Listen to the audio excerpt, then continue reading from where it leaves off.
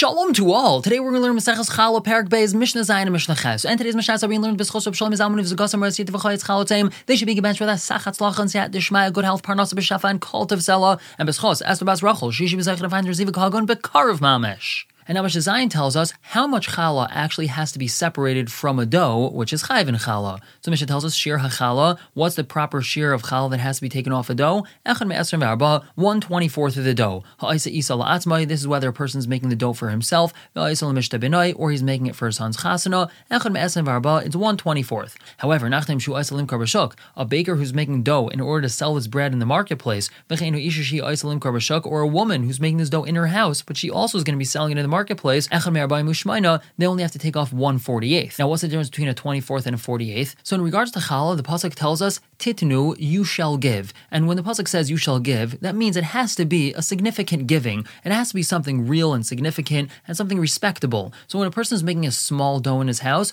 the minimum amount that's considered respectable to give to a kohen is 1/24th. But when a person is making a very large amount to be sold to the marketplace, so since it's so much, even 1/48th is considered respectable. The Mishnah continues, let's say a woman's dough became tameh, and it was either b'shaygeg or as an eines, they weren't able to prevent it, or they didn't realize. So echad me'arbayim u'shmayna, only 1/48th needs to be taken off this dough, because it's tameh anyway. However, nitmeis mezida, if she was metami at b'mezid on purpose, so echad me'es v'arba, she would have to take off 1/24th, kadei shalei hechayt niskar. That's so that the sinner who made it tameh shouldn't gain by being allowed to take off less challah. She has to take off the regular amount of challah, which is 1/24th. And now Mishnah says, Rabbi Eliezer tells us, nitelas min tahar ala tameh. We're able to take off challah from tahar dough onto tameh dough. It's always better for the kohen to receive tahar challah and not tameh challah. So Rabbi Eliezer is going to tell us how we're able to take off challah from a dough which is tahar onto a dough which is tameh. Ketzad, how do we do this? Isa tahar v'isa tameh. He has a dough which is tahar and a dough which is tameh. So noita kadei challah me'isa shaloi hur mechalasa. He takes off an amount from the dough that did not have challah taken off of it, which means he takes off a double amount from the dough which is tahar.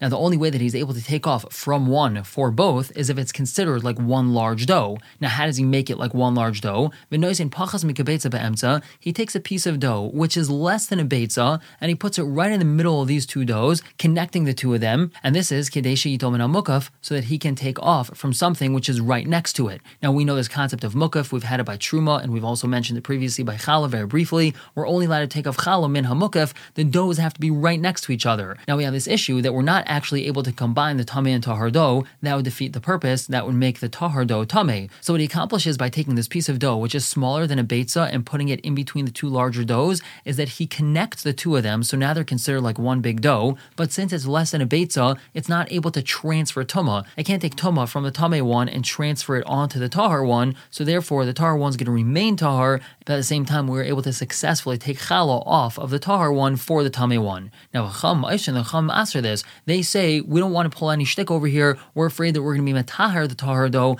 therefore we don't take off challah from tahar onto tameh, we take off from tahar for tahar, from tameh for tameh, and we pass like the chachamim. We're going to stop here for the day, pick up tomorrow with the third parak, Mishnah Aleph and Beis. For now, everyone should have a wonderful day.